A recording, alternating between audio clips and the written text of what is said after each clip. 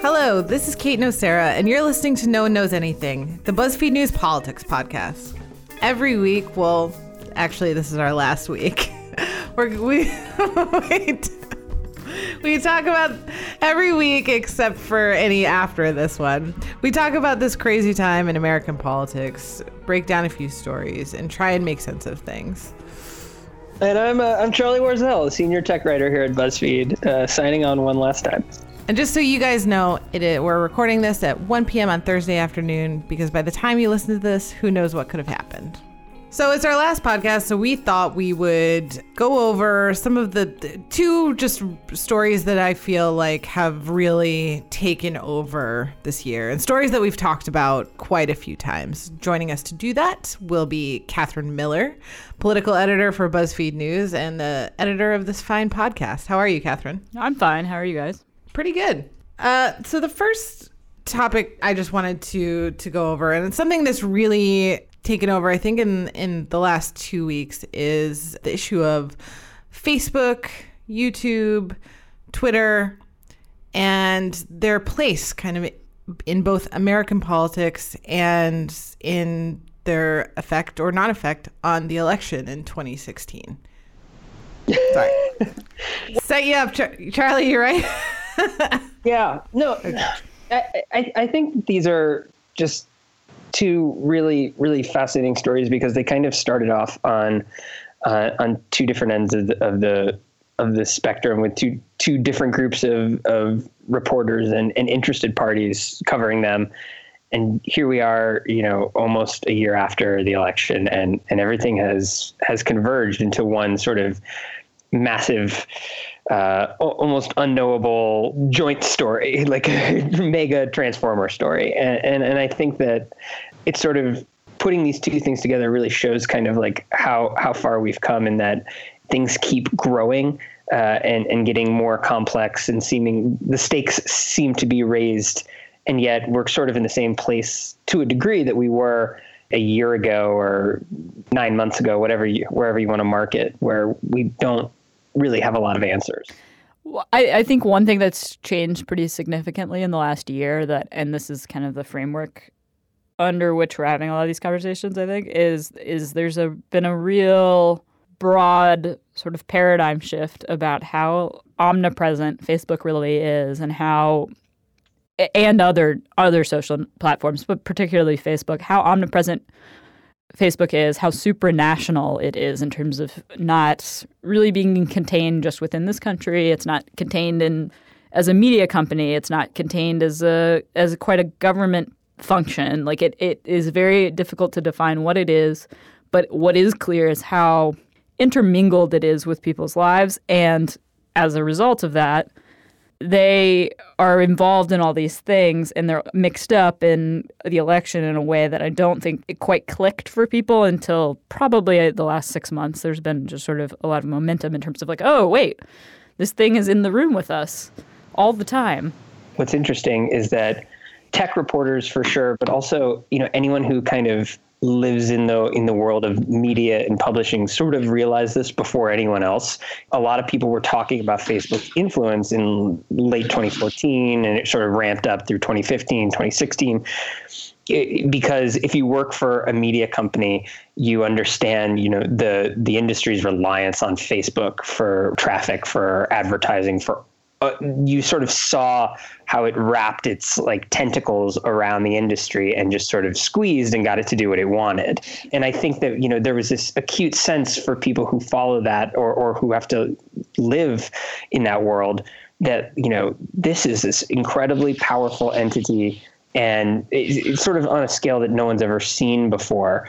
But yeah, I think if you're just a normal observer and user of the service, it's like, hey, look at, baby pictures and post statuses and see news or whatever.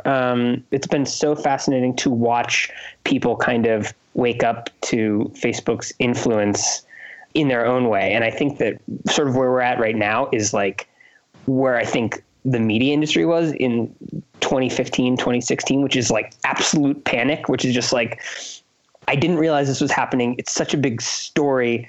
there's so much influence, and it's almost like just this turn on Facebook very rapidly. What's interesting to me, though, is that conversation that was happening in like 2014, 2015 kind of took two tracks. And one is reporters, writers who are closely following how the platform worked, how privacy interacts with the individual, how much data, Facebook has on somebody. That was a lot of that conversation. And also how much different media properties were yoked traffic-wise to the algorithms. And then on the flip side, you also had people like Rupert Murdoch. We just published a story this week about where you have a lot of these legacy publications, print newspapers, TV channels, but particularly print newspapers who forever operated on a subscriber model. And when the entry point for all news was becoming Google and Facebook, that irreparably damaged the subscription model for newspapers. And so you have somebody like Rupert Murdoch who had a very clear business imperative and has always been very, very antagonistic towards what advertisers call the duopoly, which is the Facebook and Google, which is very clearly some marketing to get regulators to go after Google and Facebook. But he was early in on it, and now it's kind of shifted back, I think, as people realize just how much news they are consuming through particularly Facebook. Yeah, I started covering Facebook in about like 2012, and then I joined BuzzFeed in 2013 and really started sort of digging into it on a more granular level. And a story that I wrote back in 2013 was sort of dealing with what Facebook knows about you and how they're trying to use that, how they're trying to like very clearly both show and not show you their influence. And it sort of got me, talking to people at the company and going to meet people who deal with some of these algorithms. And there was this sense even back then, and the reason I'm bringing it up is because it's really relevant to the conversation today, which is that I got the sense that Facebook really actually sort of didn't understand its own influence. Like they're very keenly aware of what their algorithms can do, but there was this sense that they have built a completely neutral platform that does a couple of things, and let's not take certain things too seriously. And then there was this sense of that the company kind of didn't know some of the external things that the platform did, in terms of the people that it reached and the way that it influenced, and they sort of only thought of it in this really, in this sort of techno-utopian way. And I don't think that there was anything when I was reporting in 2013 on this stuff, that there was any sort of like maliciousness or anything or cover up going on. It was this sort of lack of understanding because things on the network are always happening so fast and at such a scale when you're serving, a billion plus people. Charlie, I disagree a little bit. I do think they understood some of their power because they hired when it comes to politics, I think it was like 2014 really was when we first started seeing it, where they hired all these political operatives from both sides of the aisle, and these operatives would go into campaigns. It's something that sort of is being looked at a little bit closer now, but they would go into campaigns and teach campaigns how to use Facebook, how to target. I mean, they did put some structure in this place to that they understood that their platform could reach people in a political way, and especially for political advertising target very specifically. No, and I actually totally agree with that, and especially with politics, and now sort of the catch-22 for them, or whatever you want to call it, is that they have to sort of assuage their advertisers that what they've been saying about their ability to influence, whether it's political advertising or normal advertising. They've been touting their ability to influence people with ads, and they have to sort of balance that with this sort of like, well, it's not too influential. Like if you're trying to, make people believe that Hillary Clinton, smells like sulfur or whatnot, that's not going to happen because people are rational, but also we can get you to, buy a special this. K. Sure. Yeah. Exactly. Right. So they're in this part where they have to be like, oh, these things actually are completely ineffective when it's negative and really effective when you're sending a message that's, good for society. So I totally agree that they understand, but I think when you actually speak to some of the people who are involved on like the technical end, and this is sort of what I was trying poorly to get at in 2013, talking with them sort of for the first time about this, I got this sense that they were sort of like, yeah, there's stuff that we like really have a hard time being able to see unless somebody points it out to us. Well, of course, because they've got, the crazy thing is, and this is why it shouldn't, this is the thing that has clarified for me in my mind in the last couple of months is, of course, they are not able to police all of human behavior happening on a platform when a billion, like, when many people, a big chunk of the world uses it every day. Like, can you imagine policing, like, the these issues they were having with Facebook Live video was a push that happened last year, and they were having issues where people were, for instance, using it as a way to broadcast suicide or crime. And that is, of course, the reality is that, humans behave well, they behave poorly. That's just an inalterable fact of life. And it captures all of that in one place at a scale that is previously unimaginable. I had this weird aha moment a couple weeks ago where the amount of influence that posts on Facebook could have influenced people in the election, right? It's not something that I think really sunk in until the other day. I bought like my 5th product that was advertised to me on Facebook. And just, it knows me so well at this point that it knows exactly what to like show me. And I think I would like to own that. Although the thing with that is, to me, is like, I think when you see ads a lot of times, you're like, oh, that's an ad. The reality is so many people in someone's network were posting about the election that it would be tough, I think, to measure the noise on any individual person's feed and how it affected it. We did an interesting story earlier this year where a mother and a daughter, the mother is pro-Trump, the daughter is kind of likes Bernie a lot. They agreed to let us go through to analyze their Facebook feeds, what they had seen. Story. Yeah. And even though they were related, so, they had friends and family members in common, and they both live in Louisiana. It was 2 parallel universes basically happening. And that's not necessarily a function of advertising. That's just a function of who they knew and what they liked and what was kind of delivered to them in that space. Wasn't Facebook delivering? It was sort of surfacing certain things that would appeal to them specifically, right? Probably. I mean, I think that is these things are like very Facebook's the most powerful advertising tool ever created because it takes all the information about you and it segments it into categories where, someone who knows nothing about you can find you simply by, we want to target a 19-year-old who lives in Georgia who likes, Macklemore and SpaghettiOs and it's that level. Like, if there's 2 people there, Facebook can make sure that they found those exact 2 people. And that obviously requires some sophistication of knowing who you want to target, spending the money. And then obviously it's up to those people to believe or not believe, whatever it is that you're targeting them with. But and in terms of the things that Facebook can do, though, Charlie, you wrote an interesting piece this week, and this is kind of the space where the different platforms keep promising they will do better in breaking news events in terms of, and this is like a very isolated example of a space where bad information was pushed to a lot of people via a couple different things, not just Facebook, but about the Las Vegas shooting.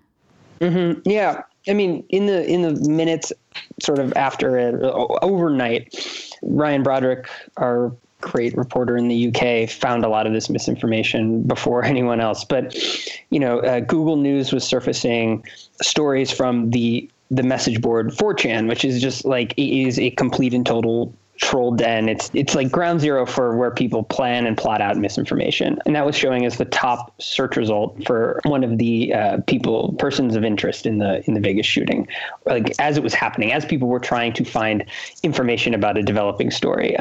Facebook's crisis response center for the Las Vegas shooting, where people are supposed to go to get information and check on people to make sure that they're okay.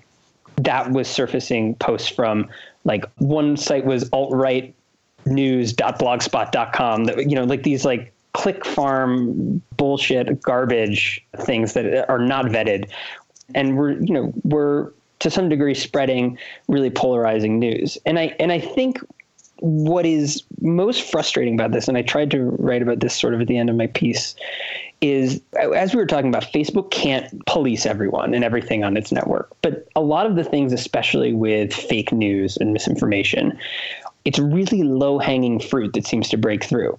Like with Facebook's Crisis Response Center, when you have something that is dealing with crisis events and you have a news feed, why not make that set up so that it's only giving you stuff from vetted news publishers and not pulling in junk? Like, that is an incredibly easy thing that you can just sort of set up. And for Google News, 4chan, you get in sort of this slippery slope when you block certain news outlets. And obviously Google shouldn't be the arbiter of what news people read.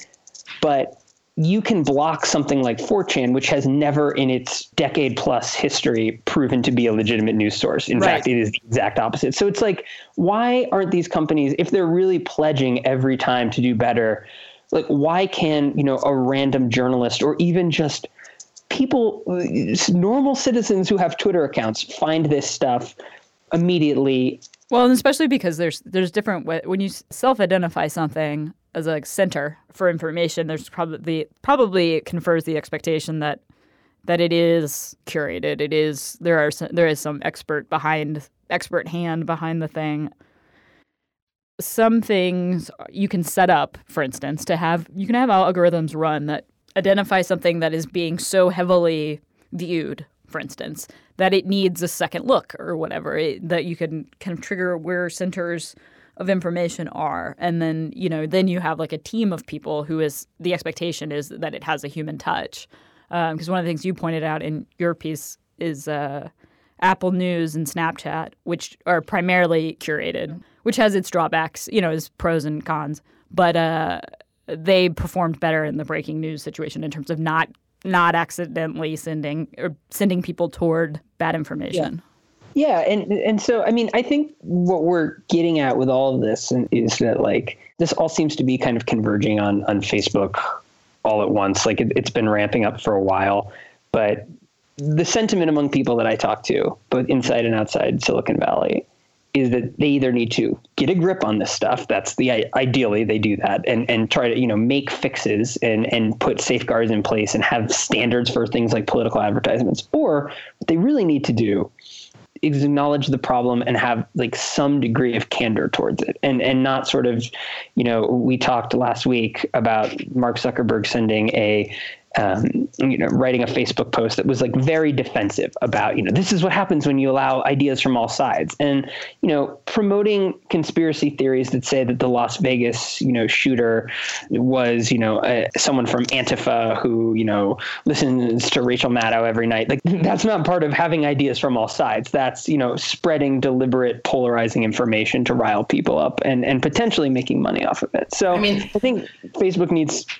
It has no friends right now because it's not doing the simple job of really admitting the problem with any kind of, transparency or candor. And now they're about to be, as we said last week, be dragged in front of Congress to testify. Will likely have to testify in front of the Senate Intelligence Committee. A cache of 3,000 ads that were allegedly bought by Russians to influence the election.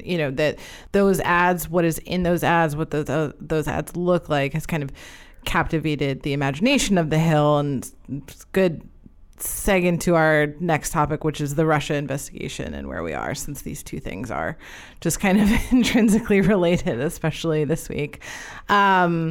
Senate Intel Chairman Richard Burr and the ranking member Mark Warner, they gave a little press conference. It wasn't a little, it was on Wednesday, where they talked a lot about these ads. And one thing that Burr said was, we don't release documents to the public. We're not gonna show people these ads.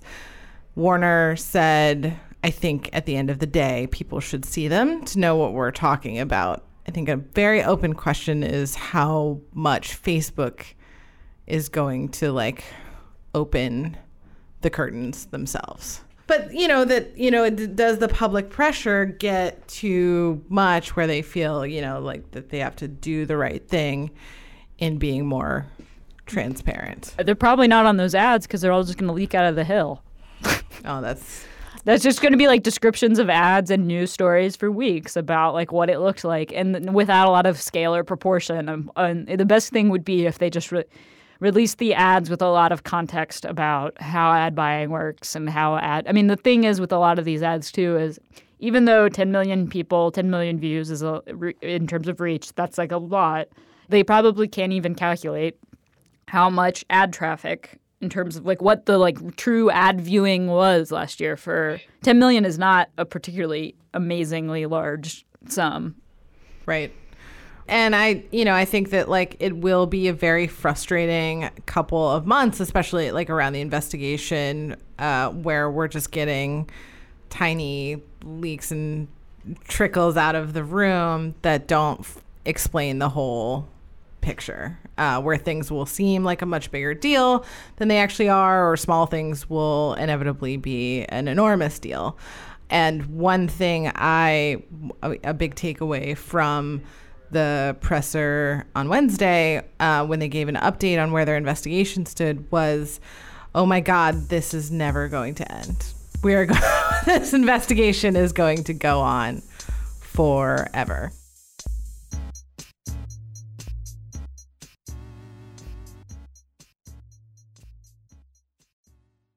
There's something I've been thinking about a lot there with regard to the way that people are really focusing on Facebook right now. Again, I sort of have this weird perspective of someone who's been in the weeds on it in exactly the sort of way that it's being covered for years before the normal people cared about it. And the sense right now, the frustration and anger, it's obviously part of the Russia investigation, but it feels like it's doing the same thing that the Russia investigation has been doing for so long, which is just like building in intensity. And I feel like you can just sort of feel certain sets of people like putting all their faith and weight in this, behind this, that this is going to be like reach a definitive conclusion.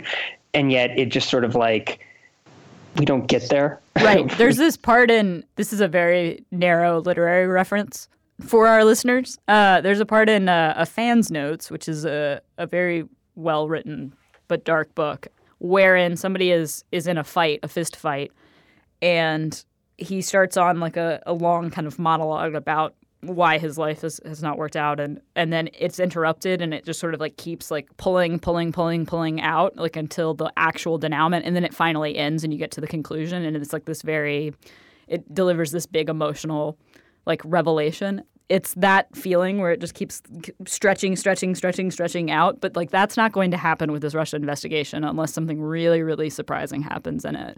It's just going to be a long series of, it's like these Russian ads. Like I had a lot of people in my Twitter mentions, for instance, the other night, kind of suggesting that ads in Michigan could have changed the outcome and all this stuff. And that is not, that's a very unknowable thing. I think it's pretty unlikely out of these ads, but like even if it were a going concern, it's pretty unlikely. The actual news and the relevant point, and I think this was the thrust of that press conference yesterday that Burr and Warner gave, was the fact that we're very, like a lot of smart people are very sure that Russia tried to interfere in the election, and that it is something that happened and that people need to be worried about for next time.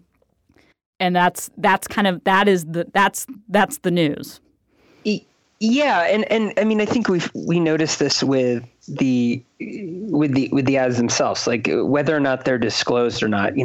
It's 3,000 ads, which is honestly potentially a lot, but probably just the tip of the iceberg. And if the public knows what those ads look like, okay, like because the ad's not going to be like when you look at it, you're going to say, oh my God, I want to move to Moscow now. Like that's not how the ad works, but. There's so many of these, what's important about it's like The Ring. You see it, and 3 days later, you've died.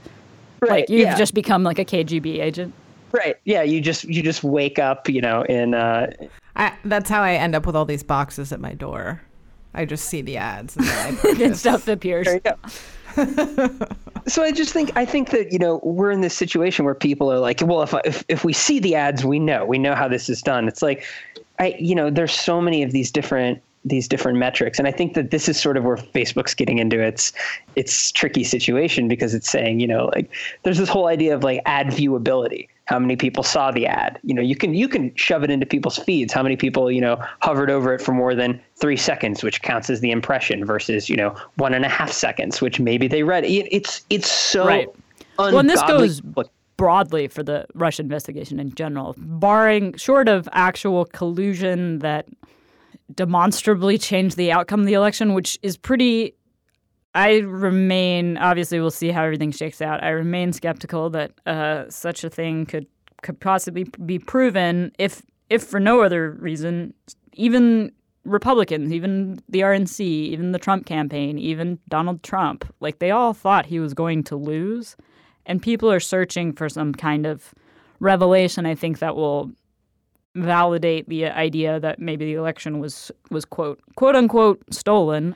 But really what this investigation is about, and is like, or not in terms of the Russia thing, is an actual threat that people should be worried. Like what you don't want is what happened to John Podesta last year. Like you do not want that to become a regular feature of American elections or American business, like when it happened to Sony a few years ago. Like that is something we don't want.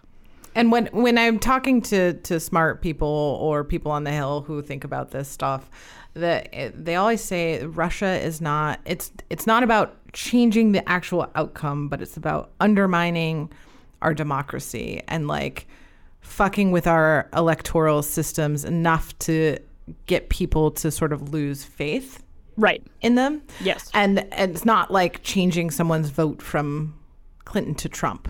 It is putting us on shaky ground, and that in that way they were successful. I mean, one of the big concerns with WikiLeaks last year was there has not been an email that appeared in Podesta's emails or the DNC emails that anyone has disputed has truly objectively disputed was a fake email. That has been a concern, that now people feel intellectually think, well, those emails that are on WikiLeaks are real, they're true, that those are the real thing.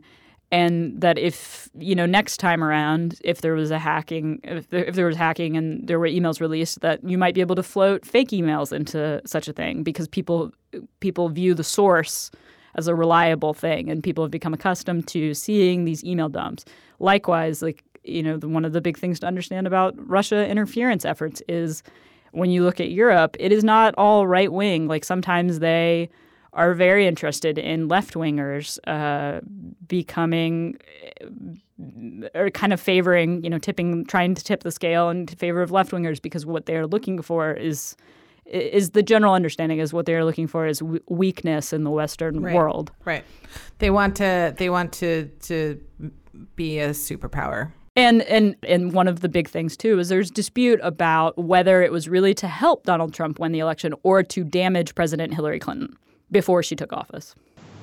I think it's so important that we're talking about this in this way, because I think that going back to Facebook, we talk about how it's unknowable in terms of its size and what goes on, but I don't think we can discount right now just like how much damage this is doing to their reputation, how much they're now keenly aware of that. And even just, I think it was either last week or the week before, Facebook saying they were going to, try to figure out provisions to make their ads more transparent in terms of, who's buying them.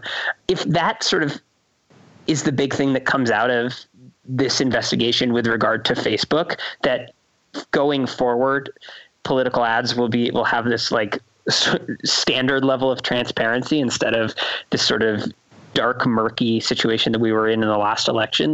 That is a massive step forward. And that is, it doesn't mean that there's going to be a huge smoking gun. It's just going to be a little bit of boring regulation that could really seriously change something that sort of got out of control last cycle. So I think that that's such a important context for people to think about this, what we're going through right now, this sort of level of whatever hysteria surrounding this, that things can come out of this that aren't, impeachment or really huge, but are incremental improvements in terms of how. Precisely. Yeah, I think that's huge. Yeah, it would be really good to have political ad disclosure on on the platform that people are really viewing quite a bit of their news from. Right. Not necessarily a bad thing. I mean, it's pretty classic. Facebook's old mantra, and this has now become a cliche at this point, is like move fast and break things. And like that's precisely what happened here with political advertising. Like, let's just give all these people these unprecedented tools, and we'll clean up the mess later for the sake of innovation. And like things, it appears, got broken. All right, guys. I think that's it. Wow. All right. Everything's a mess. Really not great. All right, friends. It's been real. Thanks for doing this, guys. All It right. was fun. Farewell. Forwarded to Tara. All right. Final reminder. This has been our last show, at least in this iteration of it. We're going to take some time to think about what a news podcast sounds like for BuzzFeed News. But when we have updates, we'll drop them into your feed. So make sure you keep an eye on that. No One Knows Anything is produced by Meg Kramer, Eleanor Kagan, and Alex Laughlin. The show is edited by Catherine Miller. Production support comes from Veronica Doolin. Our music is by Beauty Pill. You can find us on Twitter at Kate Nocera and at CURZell.